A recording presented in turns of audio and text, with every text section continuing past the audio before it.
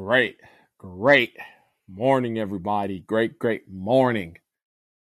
Caleb, how are you doing? Great morning, Mr. Cooper Wallow Jr.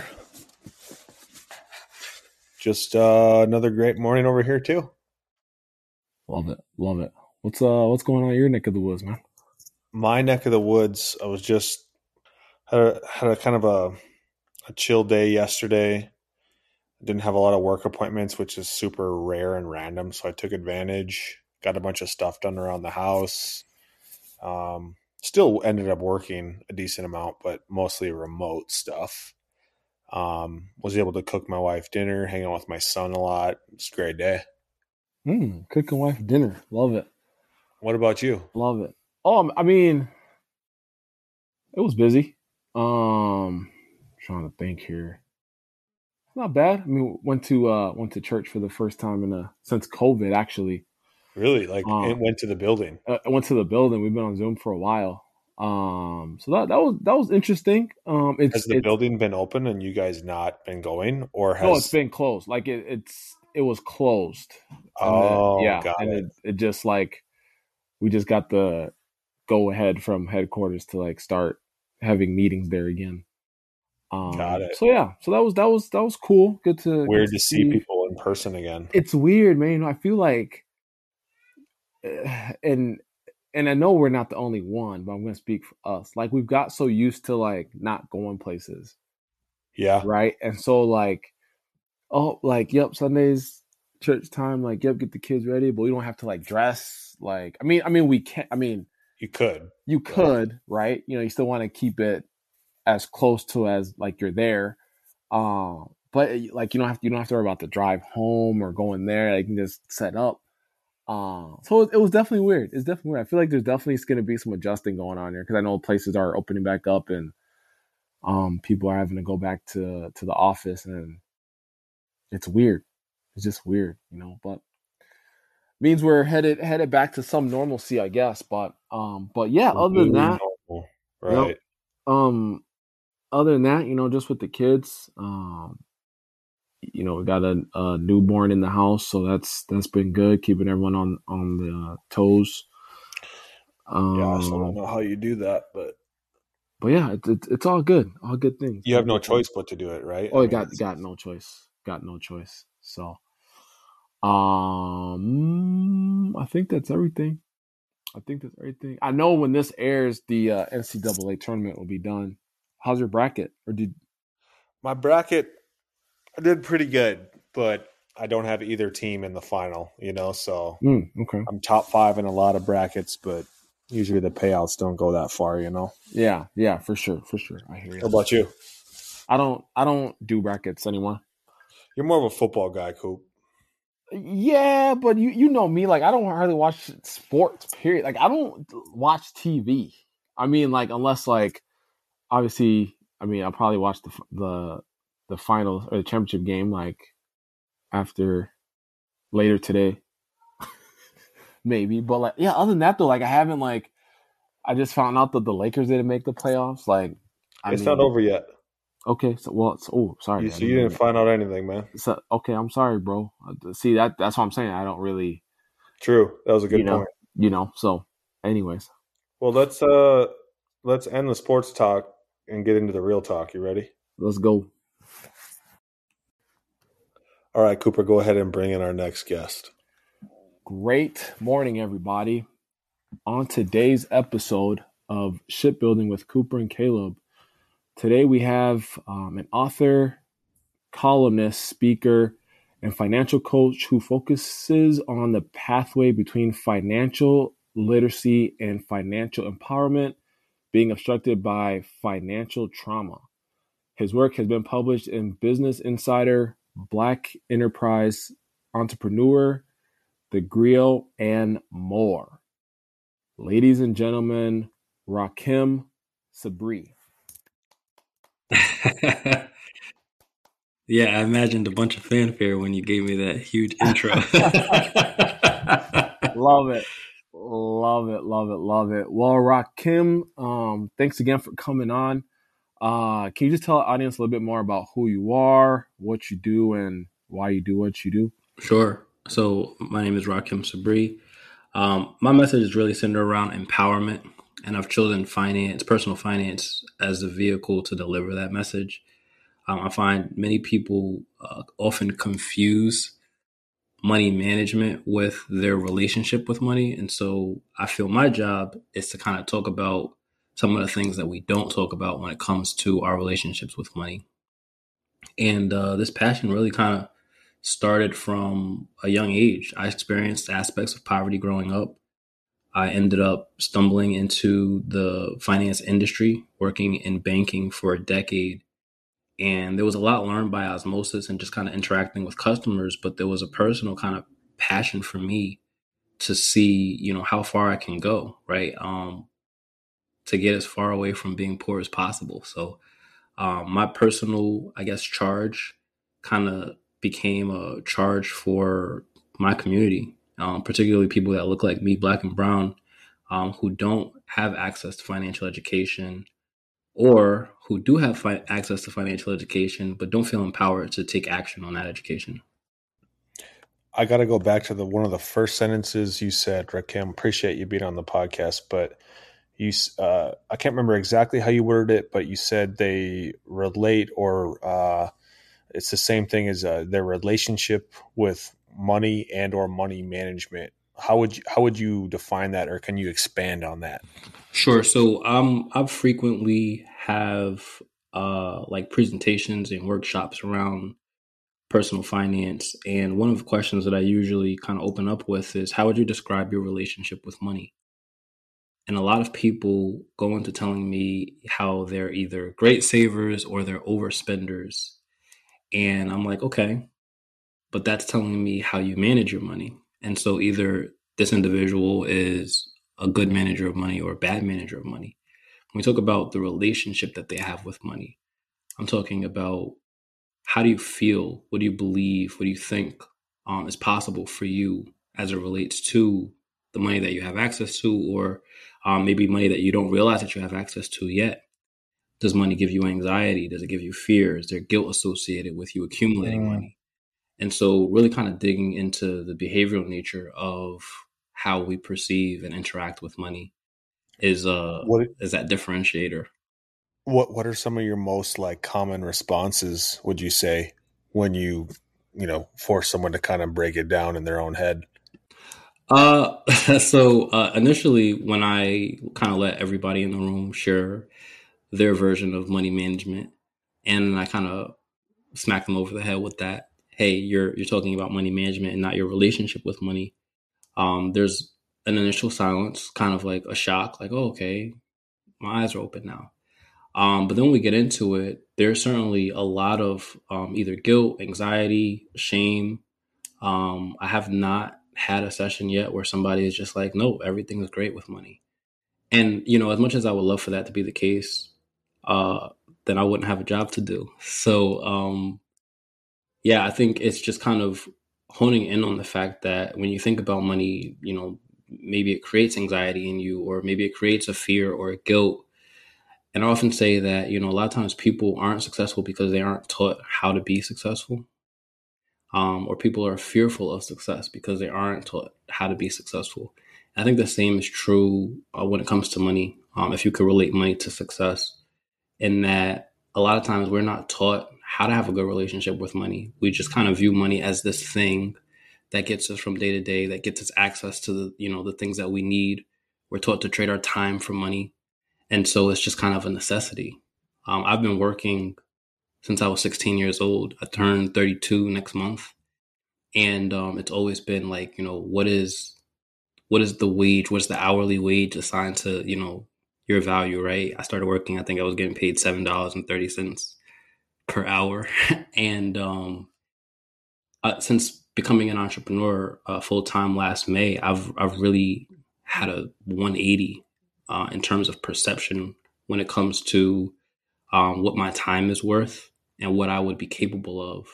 Not necessarily trading my time for money, but figuring out ways to make money with whatever the limited time that I want to give towards that. Awesome. Right. Awesome. That's Great that's answer. awesome. Great response. Can we Rakim, can we talk a little bit? So when I came across you on Twitter, CJ Smith connected us, and Cash Flow King. yeah, talk to Rakim a little bit, and can you talk a little bit about when you lost your job, or you quit, or there was a transition there, something happened, and I think you, like, I don't know if you got on the Oprah show because of your whole job situation or something, but can you just talk about that time in your life when that happened? Yeah, that time is still happening, but so we're sitting in April of 22. In May of 21, I left my job. I've been working in banking for a decade. I started at 21 as a part-time teller, worked my way up through the branches, went behind the scenes, was in ops support as a program manager, and I got fed up. And that's a loaded statement that we can spend a lot of time unpacking. But ultimately, I felt like I was experiencing an assault on my identity as a black man, as a human being, as a millennial, as somebody with ambitions. I was growing a personal brand outside of the workplace that I feel intimidated my leadership. I had delivered a TED talk. I wrote 2 books, writing for publications, being featured in publications, of course, sharing all of this success across social media. And in particular, the social media that I shared with my coworkers, which was LinkedIn. And every single time there was a conversation to be had around, why are you doing this? What are you looking to accomplish from this? Are you using the company as a stepping stone? What is your commitment to the company? And I started to experience a lot of anxiety and a lot of guilt around doing the things that I was experiencing passion around, really. And I knew that, just kind of reading the writing on the wall, that was going to be used as kind of like the carrot dangled over me, right? Oh, well, you have all of these different endeavors that you're participating in outside of work. So XYZ reason not to promote me, not to give me a raise, not to give me opportunity outside of my role. And I said, you know what? I want to control the narrative in this situation. So I'm going to leave while I'm on top. I had just gotten a raise. I had just gotten my review. I met all my expectations. And I took inventory of what I had, my assets, my skills, the different things that I had accomplished. And I think most importantly in this story, my support system. I talked to a bunch of people that were close to me about, making this decision to leave. And when I was ready to pull the trigger, I pulled the trigger. It was a Friday. I sent my resignation at about 9:30. I tweeted it. I was like, hey, I just quit my job for my mental health. The tweet went viral, 2.2 million impressions. I was able to land an interview with Bigger Pockets Money. I was able to write 2 viral articles for Business Insider telling the story, 1 viral article for Entrepreneur telling the story. I wrote a not so viral article for The Grill telling the story. And then a producer from Tamron Hall's show reached out to me and was like, hey, read your story, loved it. We'd love to have you on the show. So I'm like, hell yeah, like, let's do it. And had my, 5 minutes of fame on Tamron Hall's show. And for a while, that video on YouTube was actually one of the highest viewed videos that she had in the recent, I want to say maybe 3 to 6 months. And that's including like interviews with celebrities and what have you. So I was very proud of that moment and what it meant for me as kind of like defining myself and going against the grain, but more so what it meant for all of the people that watched and that were inspired by my actions to choose myself and my mental health, my ambitions over like, this big corporate system. Man, that's Caleb, chill out, bro. Chill out. I was just gonna say that's a lot to unpack, but I'm pretty sure you just struck a nerve with Coop based on similar experiences. Yep. No, and so that's awesome. But before we dig into that a little bit, I just want to say, like, if you guys listening to Rakim's story, he had built his personal brand. He was had assets. He wrote some books, did some TED Talks, all while working his job. Correct, Rakim? Yes. Okay, so like people talk about, oh, if you got the entrepreneur itch, you have to like quit your job. This, that, the other thing is like Rakim, and then our last guest we had, Kyle. Both examples of you don't have to do that. You can do that all while working your job. Yeah, and can we just spend a little bit of time on that too? Because I think I really ran with the message of I fired my boss. Like I turned it into a hashtag. I'm writing a book called I Fired My Boss. Like it was a thing. And I think a lot of people who jumped on the bandwagon later in, this unfolding of the story just kind of feel like I hate working. Like I hate the 9 to 5. And, as in the book that I'm working on right now, it's called I Fired My Boss, Escaping Corporate Trauma. One of the chapters I start off by saying corporate America can radicalize you. And so, to your point earlier, and my response that this is a moment that's still unfolding, I'm kind of stabilizing. But I was very proud up until the moment that I resigned of being what I refer to as a hybrid entrepreneur, where I could work my 9 to 5 and do very well. Meet all of my expectations, get bonuses, get raises, what have you, and then come home and work on, my passions, whether that be personal branding, writing, or whatever. The big transition for me in going from a hybrid entrepreneur to a full-time entrepreneur certainly was the most eye-opening and impactful from a financial perspective, because I was, kind of high income to like I have to figure out how I'm going to pay my mortgage every month. But if I could go back and do it all over again, I would probably do it the same way, because it was just it became a mental health, crisis, I'd say. But I would definitely be a little bit more strategic in how I position myself financially. I kind of started to know that things were shaking up in February of 21. And so between February and May, I could have been a little bit more aggressive about the planning for my departure. More strategic, if you will. I'm curious to know, because you still were strategic. You're saying you wanted to be potentially even more strategic, but our podcast is called Shipbuilding, and it's a play on words because we're all about relationship building and mentors and mentees, and maybe go into who were you talking to from February to May, that, what key relationships, key people did you have in your life that you were saying, hey, I'm thinking about firing my boss? Great question. There weren't many. And I think maybe that is probably a big catalyst for my frustration kind of mounting, right? There were people that I had social media relationships with who I had witnessed leave their job. And I'm like, damn, like, I wish I could do that. And then I wish I could do that turned into, well, why can't I do that? And then it turned into having conversations with them about, well, what was your process? Why did you ultimately leave?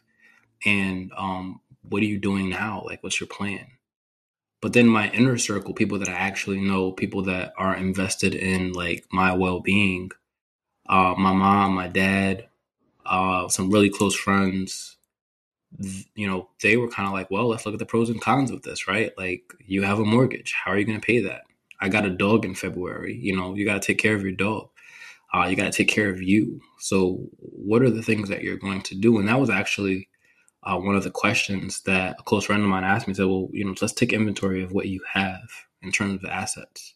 How long could you live without a paycheck? And I'm like, and I undercut it quite a lot, but I said, oh, maybe, 6 months or so. And I'm like, okay, so, do you believe in yourself? Like, there was no definitive do this or don't do this. It was always like, well, what do you think you can do about this? Or how do you think you can navigate this? And I think that that's really important when you talk about mentors and, relationships that you have, because I think that had any of them given me their answer, right? Do this or don't do this, and I went against what their answer was, that they would have taken it personally. I think we have all had instances where somebody comes to you for advice and then doesn't take your advice, and you're like, well, I told you what to do or what not to do, and you decided not to listen. So don't ask me for my advice anymore. And so what I value about the relationships that I have is that there's like this unwavering faith in what it is that I can accomplish from the outside coming in, that reinforces, the unwavering faith around what I can accomplish internally, going out, but also that it's laying out the pros and the cons and then saying, okay, Rakim, you have a decision to make. I'm here to support you in whatever it is that you choose, but ultimately it's on you to make this decision. And so I made the decision. And it was simultaneously the most scary and liberating experience of my entire life. But most of the good stuff that I've experienced in life has been on the other side of fear. So I'm very proud at this moment of making that decision. All right, we got to let Coop put his little fear question in here. Then no. Well, I was just gonna add. I love Rakim. And you said it so perfectly. Like, you were following these people on social media, and you were seeing people, firing their boss, and at first you were like, oh, I wish I could do that. And then you said, well, how can I do that? And that right there is the power of asking the right question. Because now when you asking yourself the right question, then your brain, it's almost like your brain turns on, and it's like, well, yeah, let's look at that. Let's look at these paths and how you would handle this, that, the other thing. But if you had not asked that right question, who knows what would happen? And like, literally, I love that, because like some of the mentors I'm listening to, that's one of the big things is all you got to do is change how you're asking yourself a question, or how you're asking for something to receive it. So no, I thought that was awesome. Caleb, do you want to ask the fear question? Or I like the way you frame it, Coop. Since we're on the topic of fear, I believe Rakim had just said, most of the good or positive things on his life, in his life, were on the other side of fear. But I like how you ask it, Coop. Well, I don't really do anything special. I usually just ask. So, Rakim, how have you dealt with fear then in your journey? Great question. Definitely a favorite question of mine when it comes up, because it's something that I spend a little bit of time coaching on when we talk about mindset. Is going back to this idea of your relationship with money, right? There are a lot of people who have these internalized fears around what success looks like and what failure looks like. And that can be its own masterclass. But in terms of me, I've learned to view fear as an ally, right? Most people kind of resist fear or allow fear to paralyze them in not making a decision at all. And I've learned to walk through fear, walk with fear, use fear as, like I said, as an ally. And I had this epiphany one day. I'll tell you guys a quick story. I don't remember the year, maybe 2017. I was experiencing a really bad depression, like really, really bad. I could not recognize myself. And one of my manager at the time told me that I needed to write. He said, you have a story to tell, go write. And so I took 14 days off of work, and I went to Barcelona, Spain for 7 days, and Casablanca, Morocco for the next 7, with the sole intentions of writing. And I went by myself. So my first time flying across the Atlantic Ocean by myself, terrified. I wake up in Barcelona, Spain, and I speak Spanish, but I'm like, I learned Spanish on my own. I didn't grow up speaking Spanish. So I'm like, I'm in a Spanish speaking country. My Spanish is way inferior to the Spanish that they're going to be speaking here in Spain. I was just terrified. I stayed at an Airbnb. I didn't get a hotel. And the Airbnb was this 3-bedroom apartment, and each of the bedrooms were rented out to different people. So I'm like, what if I get kidnapped? What if, I mean, all of the what ifs. And and I don't think that I've told this story on any kind of like podcast before, but the first day I stayed in my room with the door closed the whole day. No food, no water. And I'm like thirsty.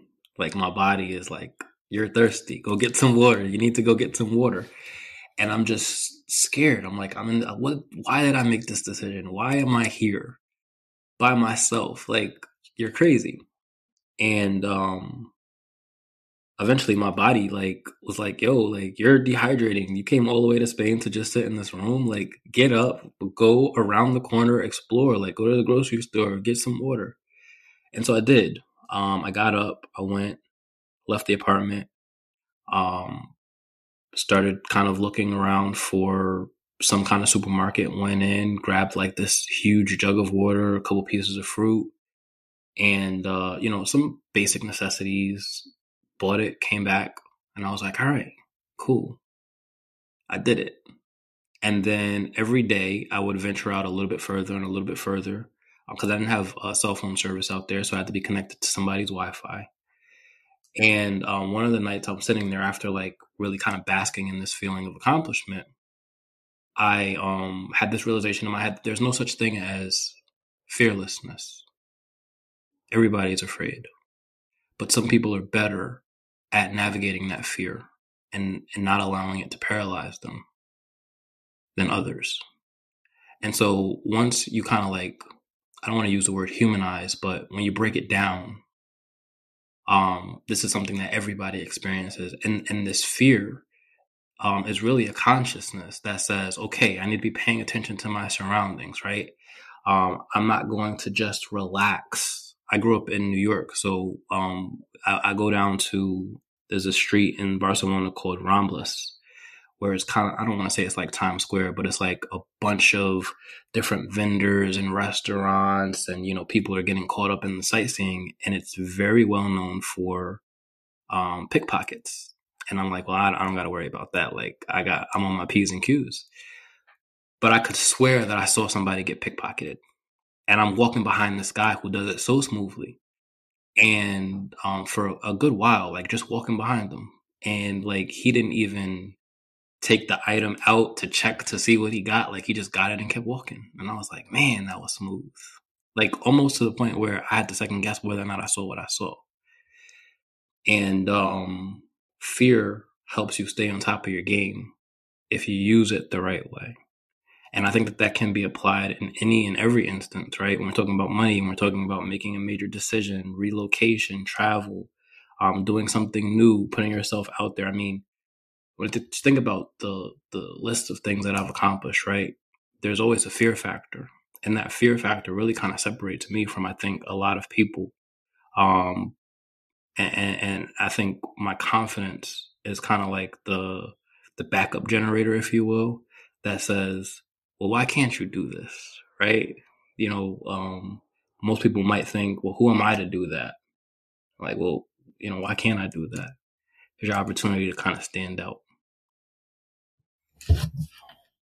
That's a great perspective. Go ahead, Coop. I was just going to say, this is episode 108.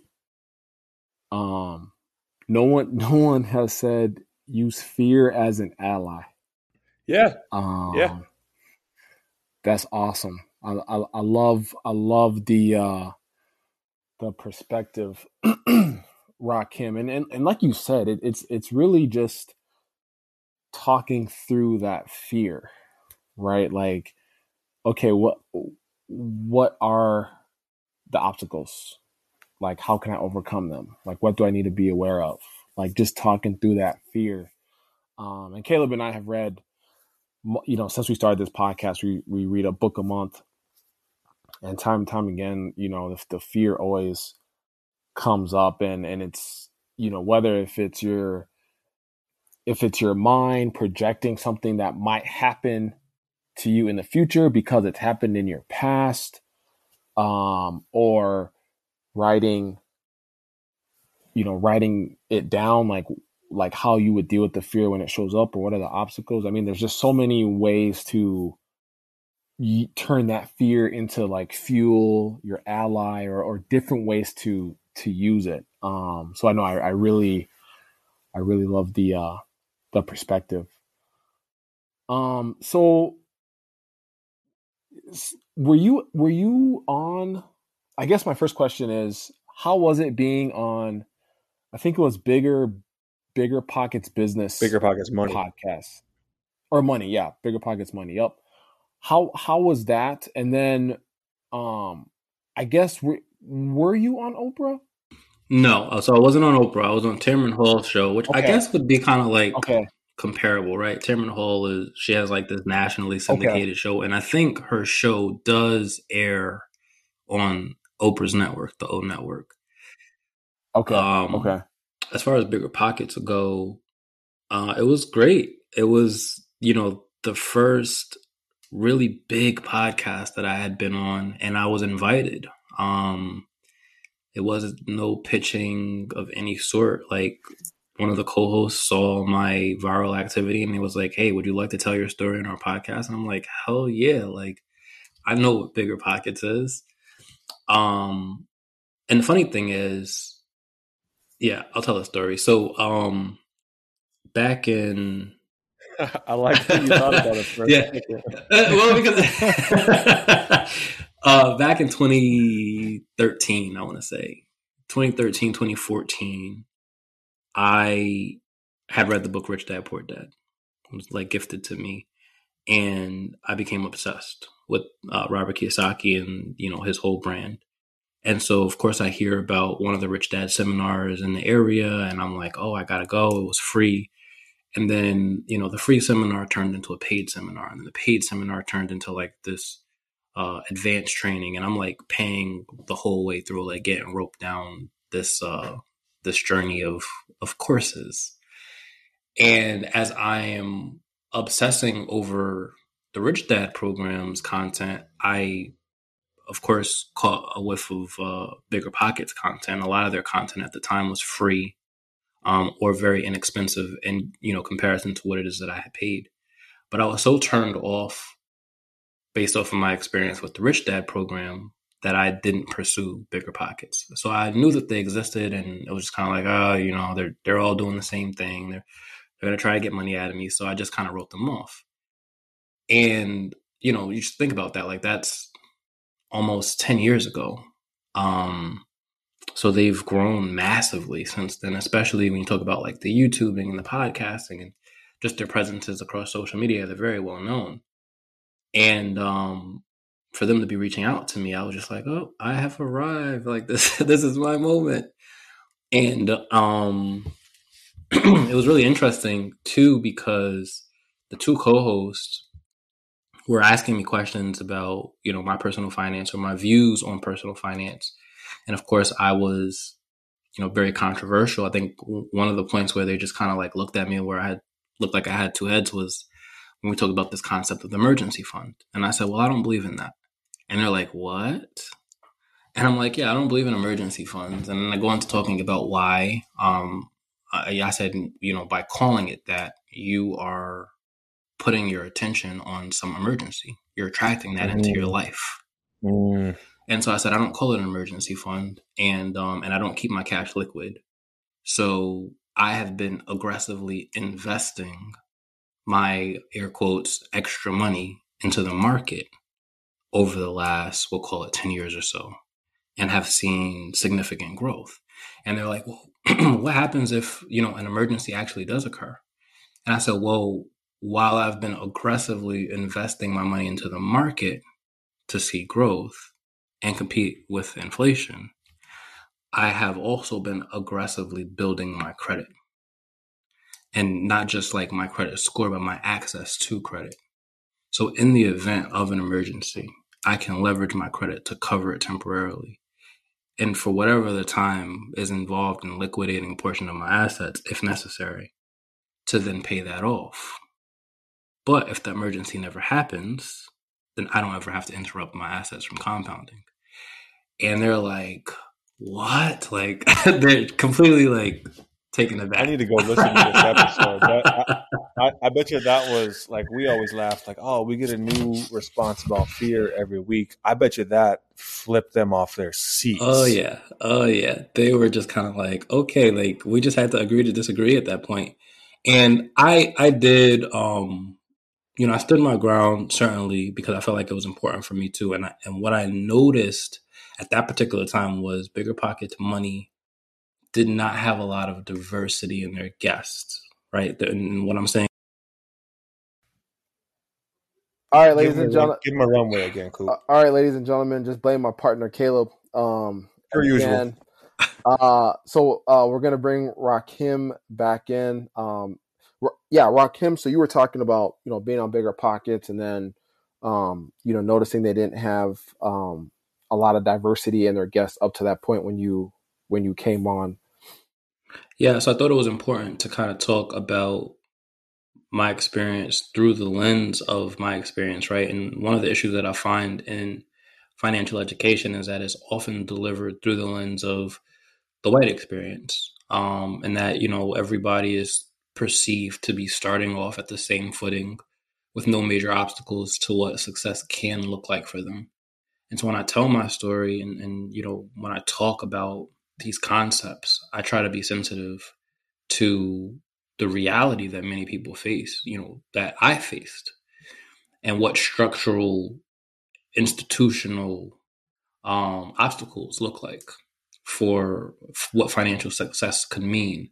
And in that, not just serving as, a black face and a black voice on their podcast, but some really diverse thought in terms of, why I'm approaching money in this way, right? I had to learn how to build my credit and credit limits in the event of an emergency because I couldn't depend on, the people in my immediate family to come up with the money to, repair a hole in my roof or replace the furnace, right? So I knew somebody who could call, her mom, her uncle, her aunt and say, hey, I need $5,000, I need $10,000, or let me just go into my 401k and cover this.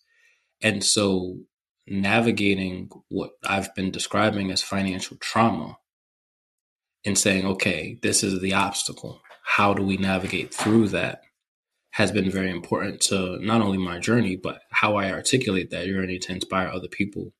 Not to say that these issues don't exist, but to acknowledge that these issues do exist and what do we do about them? It's great perspective. Like definitely great perspective. I always feel like a lot of people who get into personal finance, they follow like not nothing against this person, right? But they get like deep into the Dave Ramsey method or the ultra conservative, like no risk taking, and I think anyone on the right side of 50, right, on the left side of 50, like, why wouldn't you be taking risks? There's nothing wrong with having an emergency fund, right? But like your perspective is so unique, but so relatable. And I'm sure that's what made that episode such a great hit. I was just going to add or piggyback off Caleb. No, I love how you said that, Rakim. Calling it an emergency fund, you basically are attracting an emergency. Yeah. The words that follow you, I can't remember the phrase, what's his name says, but the words you say follow you. You know what I mean? For sure. Yeah, I'm a big metaphysics guy. I believe that, our thoughts and our words create things, right? They manipulate the world that we live in or the world that we perceive. And so, so many people use words carelessly. and I've learned to think very fast about the words that I want to use. And sometimes it's evident, right, that I'm thinking, like I'll pause or I'll just say, Yeah, I mean, you pointed it out earlier. But like English is it's a weird language, even though it's my first. It's not my only. And so in understanding that you can say a word in English, actually you can say 5 words in English that seemingly mean the same thing. But how do you differentiate between those words and I guess the energy, right, that somebody is throwing at you is what those connotations are, so what the connotations associated with those words mean to you. And so very intentional, very deliberate about using words as they are defined and not so much as they are usually perceived, because I have a provocative teaching style. And so people are like, wait, what? Why did you say that? Why did you say that way? And I'm like, well, let's look at the word. But beyond that, again, like, how do you create your reality? And really the reality that the people that listen to you subscribe to. Who taught you about the subconscious mind and how it's always listening? I don't know if I could answer the same question, but whenever I did learn about it, and you hear your friends, your family, your whoever say, "Oh, I suck at this. Oh, I suck at that," and then those times where you catch yourself saying those same things, you have to take pause, right? So, what was your inspiration or learning focus moment? Uh, that's a really good question. And I don't know that I can give you a specific like moment. Uh, because I do still fall into it, right? Like colloquialisms is, We all catch it. yeah, We all catch ourselves, you right. know. Like if it's common, like, you might say it because it's slang, but then again, you have to be conscious of what it is that you're saying. What is it like you're summoning up? But I will say that I think my first introduction to the power of words and the power of the mind was probably my grandfather, as he was the first introduction to many things for me. And he was very intentional about the words that he used and the words that he allowed us to use around him. But beyond that, I grew up very spiritual, which also comes from my grandfather. And so that journey into spirituality and understanding metaphysics and just kind of being drawn to that has been very influential on just my life choices as a whole. Intuition is huge for me, trusting my gut. Um, just, discernment is huge for me. Um, the law of attraction is huge for me. Even, how I conceptualize and kind of broke down fear is huge for me. Just manipulating, first of all, being aware of, but then second of all, manipulating the energies that influence our life on a day-to-day basis that we take for granted is something that I've spent a considerable amount of time kind of at the very least trying to make myself aware of. But definitely of late leveraging in my messaging. My dad, he says to me often, he goes, this is your ministry, right? When I talk about personal finance and I talk about financial trauma, he's like, this is your ministry, right?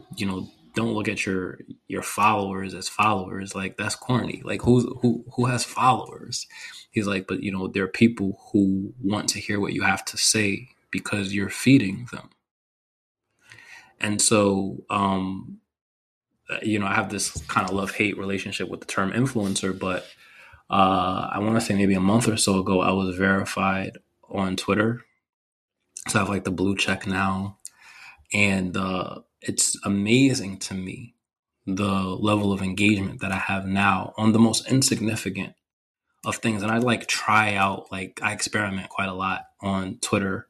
Like I'll just throw something random out there and just see, like, are people going to respond to this? Are people going to retweet this? Are they going to like this? Or, and it's just crazy to me. Like, I've gone viral. I can't tell you how many times for being provocative, of course, but for really forcing people to think is my perspective on it, like holding up a mirror to how they conceptualize concepts. And people get mad at that. My dad says to me, when you break an illusion for somebody, that's a very dangerous interaction, right? Because they could lose their mind. And, I've always been a student of psychology. My dad's a student of psychology. So, just I think that combination of just understanding human psychology, understanding, the mind and metaphysics is what we'll call it, spirituality, understanding, the energy and current that is money and other things, right? It's a very powerful combination of things to just be aware of, but to execute on as a sort of kind of public figure, there's a huge responsibility there.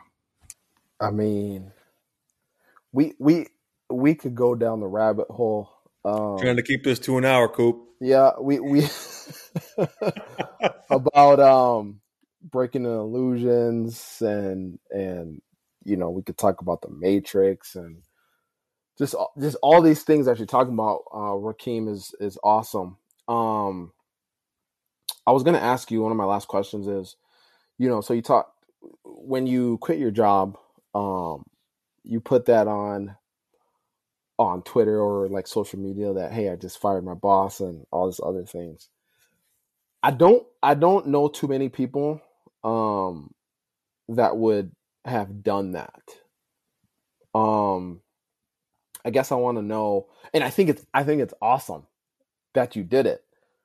I guess I just want to know like what the thought process was, and when you did go and put it out on social media, like just what your thought process was. But I also am gonna guess like it also had to do with your personal brand. You said you have built this personal brand as well while you were working your day job. So maybe like as you're explaining your thought process on putting on social media that you fired your boss, like I guess why is it also key to build your personal brand no matter where you're at in your life? Okay. I'm going to try to remember the order of the questions and answer accordingly. So, really the short of it is I didn't expect that tweet to go anywhere. I expected maybe the same handful of people that always interacted with me to interact with me there and just that be it. But that's not what happened. A couple of people liked it and retweeted it, and they had large followings. And so, of course, this was in the height of, or I would say maybe the early stages of, what's been referred to as the Great Resignation. So there was a lot of restlessness. I was speaking to a lot of people's desired reality. And so I think that's where it resonated, because so much of the feedback that I got through the retweets and the comments were either along the lines of, I just did this, or I wish that I can do that. There were a lot of congratulations in the comments, which is kind of like counterintuitive, right? When you think about quitting your job, you don't think about people congratulating you. And so I felt very supported in that moment. But I didn't expect it to run for as long as it did. I think it was running for like a day and a half or 2 days. And, like I said, 2.2 million impressions later, I'm like, wow, that's like the most viral I've ever gone. And, I had been studying social media. I mean, in my previous role, one of the aspects of my role was managing social media. So I'd spend a lot of time learning about the business side of, or the business use of social media. And so I think everybody's like, golden egg, if you will, in the world of social media as a content creator is that they go viral. Like they're like, I'm hoping that I go viral. And so it's always, every single time that I've gone viral or some kind of variation of what viral activity looks like, right? A popular tweet or post or what have you. It's the post that I'm not expecting to go anywhere. So, kind of building like this small community on Twitter, I just expected that the small community was gonna, huddle around me, embrace me. I didn't expect it to go very far at all.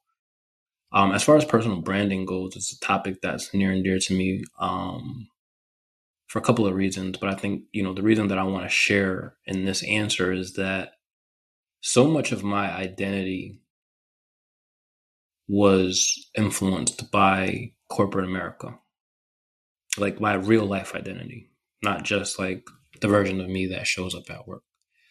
Again, I started working in banking at 21 years old, but before that, I had been working since I was 16. And so there's always like these little lessons that you learn about how you're supposed to show up, right? What you're supposed to say and who you're supposed to say it to. And I've always been well-spoken. I've always spoken, relatively proper.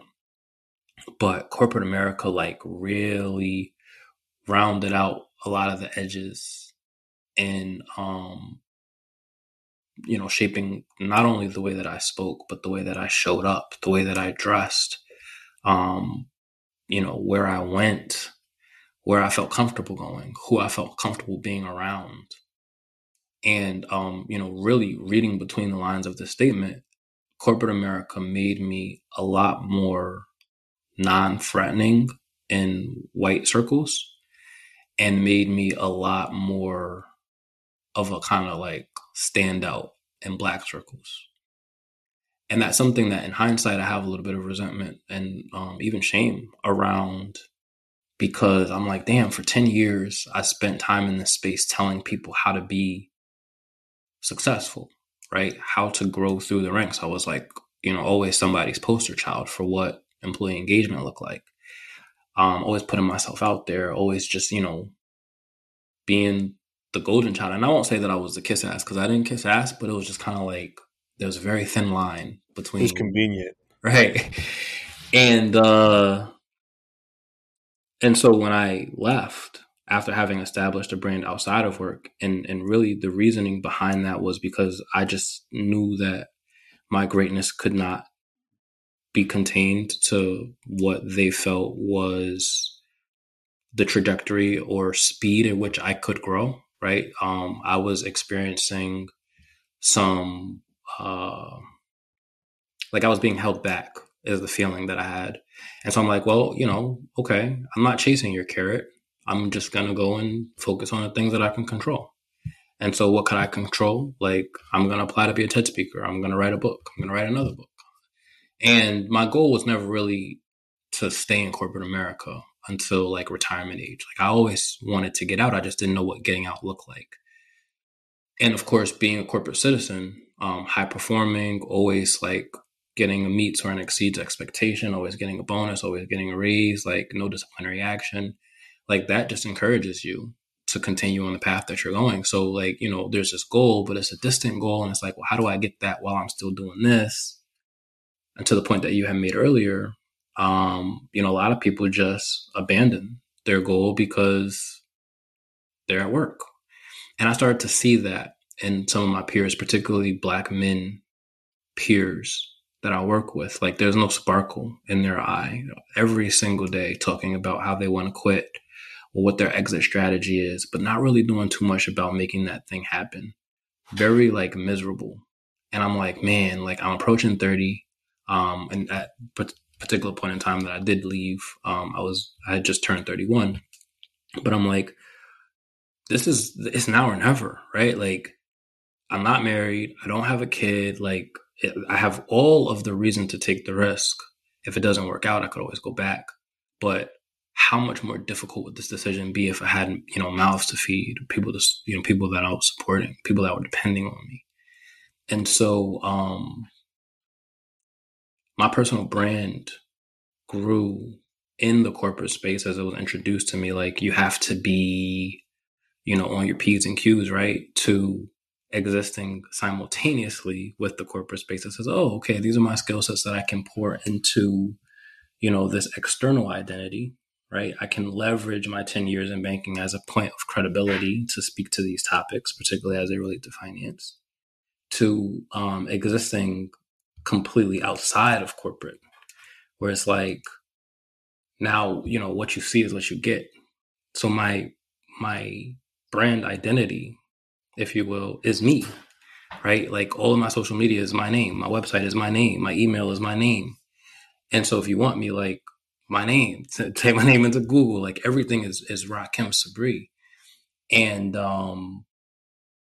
the fear that I think some people have, and certainly has crossed my mind a few times, is, I navigate entrepreneurship and like, I didn't get paid this month. How am I going to pay my mortgage? Oh, maybe I have to apply for a job. Is when they do go type my name into Google and they see, I fired my boss, I fired my boss, I fired my boss, this is why I fired my boss. Then how do I explain that? Right. And then do I have to backpedal and kiss ass to get the job? Or do they respect me for making a decision as a man and say, you know what? This is the skill set that you have, right? This is the value of you having a personal brand. You write for Entrepreneur and Business Insider and the Grio and all these other places. You've done this, you've done that, you've done this. This is a talent that we want to have on our team. And so, yes, please show up unapologetically you. And I don't mean for this to be a very long-winded answer, but I just want to kind of finish this last point. In January of 22 this year, I was like at the end, completely exhausted, right? Tapped out on credit, tapped out on the money that I had saved. I had sold off all my crypto. Now the last of the assets that I had were in the stock market, and I really didn't want to touch that. And I'm freaking out. I'm like, man, what am I going to do? Like, there's no money coming in. And then boom, February, all this opportunity shows up. And one opportunity in particular, individual who works at a global organization, found me on Instagram, sent me a DM with like, we would love for you to talk to our team. What are your rates? And it was for Black History Month. The topic was being authentically me and decoding code switching. And I had an hour, actually it spanned an hour and a half session with their team, all hands meeting, talking about my story and what it means to be authentic while wearing durag on Zoom. And powerful moment for me because, I came in, I had to explain to them, like, this is intentional. I'm wearing this as a prop so that we can talk about the elephant in the room as we discuss concepts like race, right, and perception and professionalism, how we redefine that. And the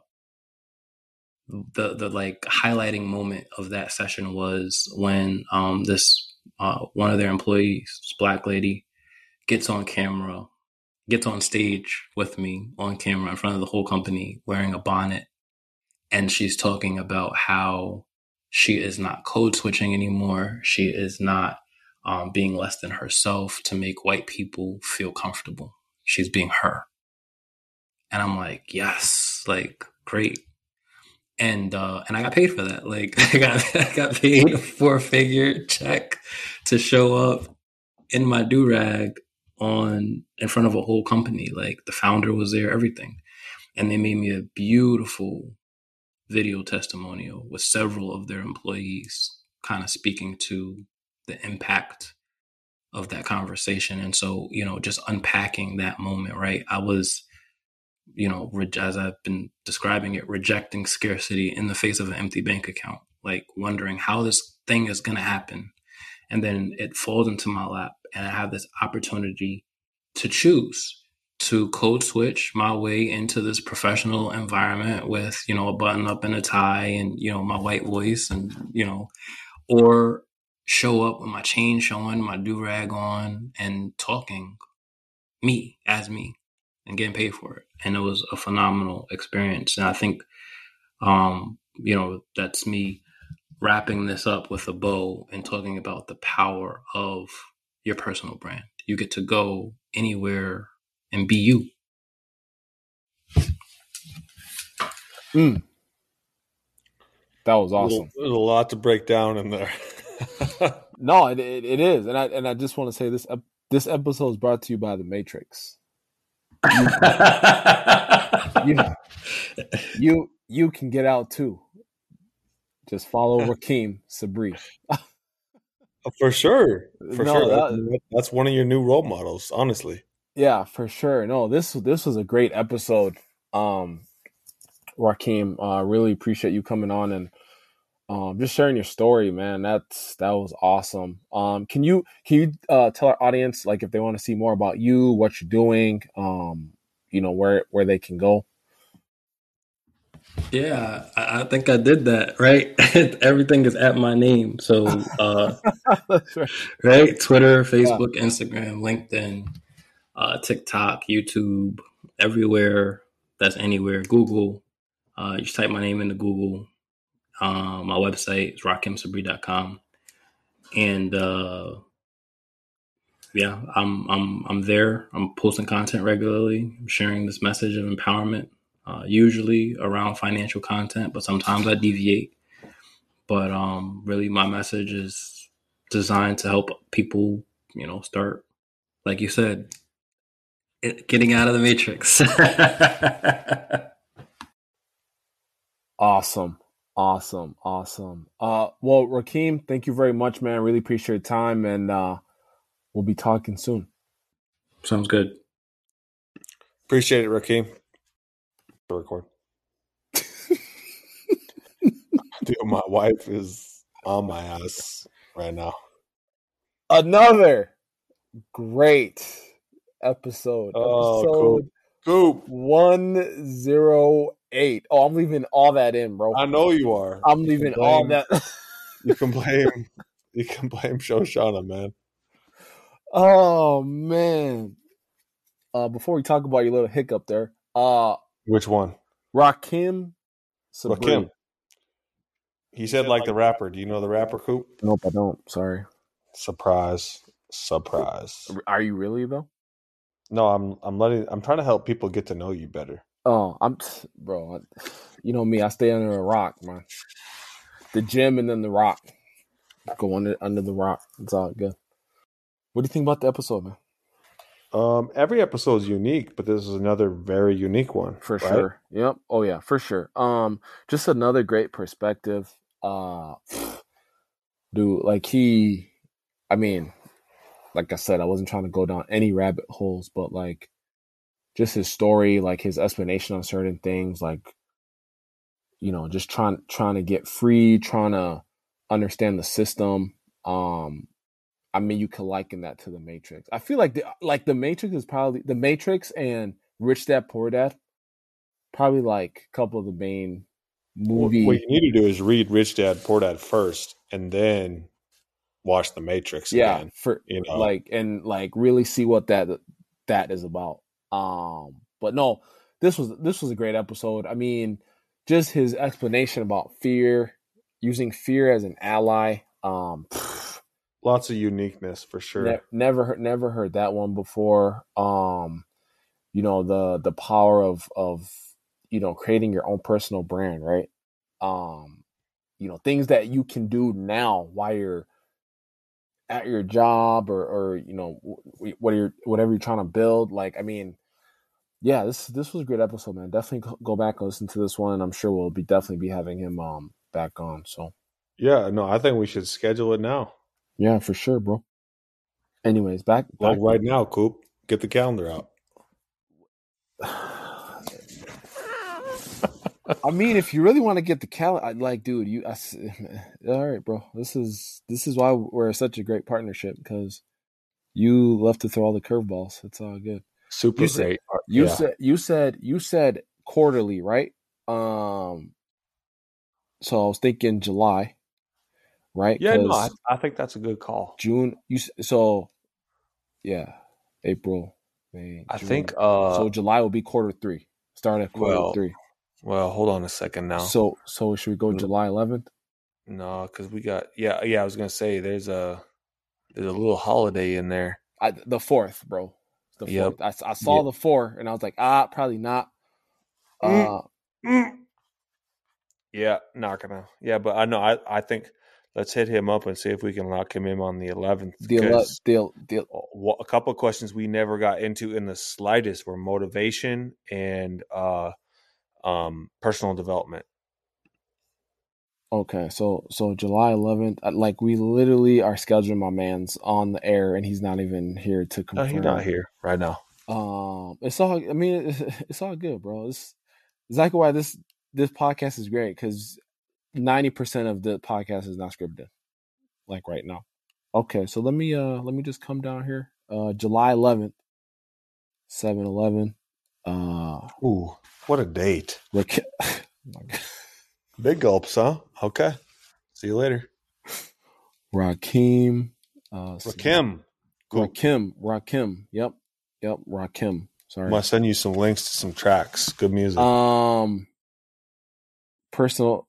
You said personal development and motivation. Personal self-development, motivation. We didn't even touch on any of that. We didn't have time. I was literally in the third row at church, just listening to the sermon. You know. Hang on. I just messaged him on Twitter. Got it. All right, cool. What happened? Your AirPods fell out. Do we even want to talk about this? It's in the past. Okay, bro. It's in the past. Just know if that hiccup there at let's just say like 35, 36 minutes. The past is the past, Coop. Blame your boy Caleb. The past is the past. It's all good. We came back on air, and I was like, Caleb, first I called him when we went off. Didn't hear no answer. I was like, yep. Definitely something on that end of the fence there. Came back in.